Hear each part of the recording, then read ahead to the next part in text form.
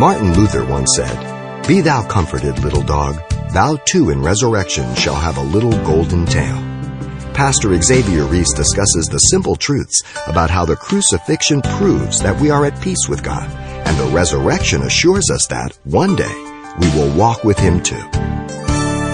There are many individuals recorded in Scripture that were raised from the dead, but that is different than being resurrected from the dead. Okay? You have the widow's son in 1 Kings 17. You have the Shunammite son in 2 Kings 4:32 through 35. You have Jairus' daughter in Matthew 9:23 through 25 that was raised. You have the widow of Nain's son, her only son, in Luke 7:11 through 15. You have Lazarus, the brother of Martha and Mary, in John 11. You have Dorcas, who made all those sweaters and quilts and everything, Acts 9:36 to 40. All of these were brought back to life in their corruptible form, not their incorruptible form, for they all had to die and did die again. Jesus was resurrected to never die again. He had a glorified body.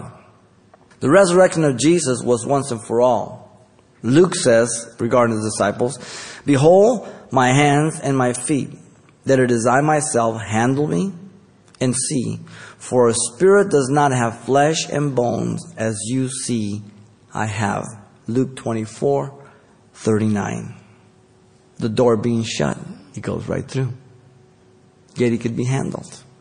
He was able to vanish from the two men on the road to Emmaus after expounding how He had to suffer and enter His glory, from Moses to all the prophets in Luke 24:31.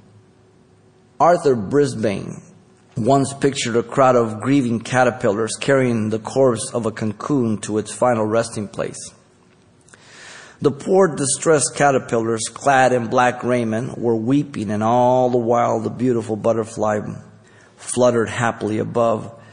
He much admired the earth, forever freed from its earthly shell. Brisbane had the advantage of being orthodox in his understanding of life and death. And in this orthodox funeral mind of his, he sought to convey the idea when our loved ones are passed on. He says, "It is foolish to remember only the cocoon and concentrate our attention on the remains while forgetting the bright butterfly."